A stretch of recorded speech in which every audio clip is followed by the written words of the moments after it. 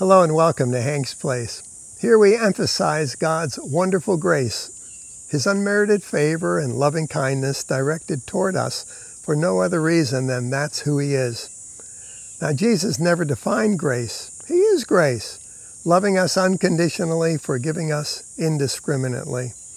If you're in a works-oriented church or listening to mixed covenant messages, you may find those words scandalous. For surely God has requirements for us to meet before He will bless us, right? No, my friend, it's not called amazing grace for nothing. All the blessings of God are found in Christ Jesus, Ephesians 1:3. Jesus died for us while we were yet sinners. Doesn't that tell you something? Now, some say God never promised to meet our wants, but only our needs.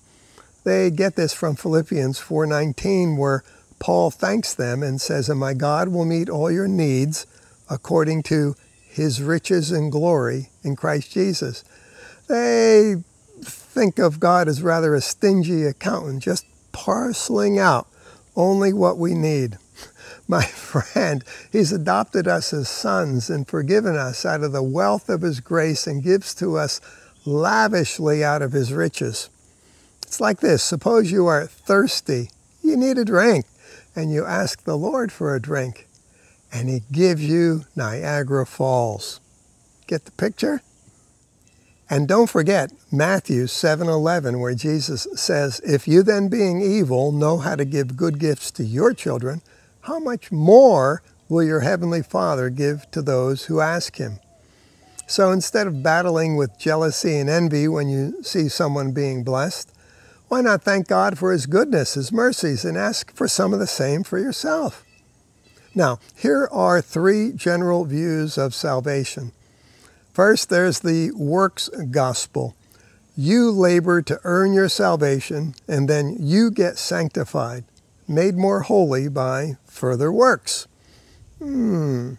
Second is the mixed grace gospel.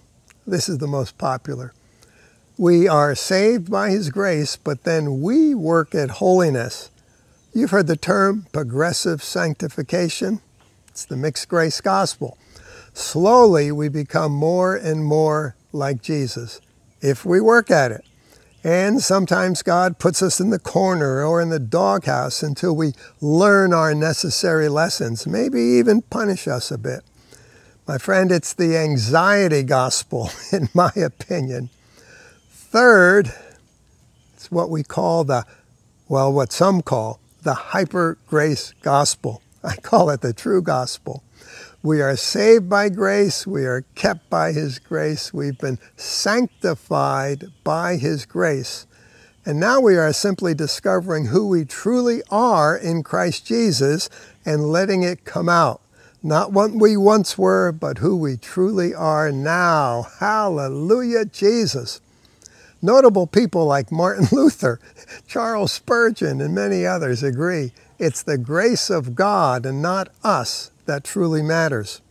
Quote, "Not what we have been, not what we have done, but the grace of God in Jesus Christ our Lord."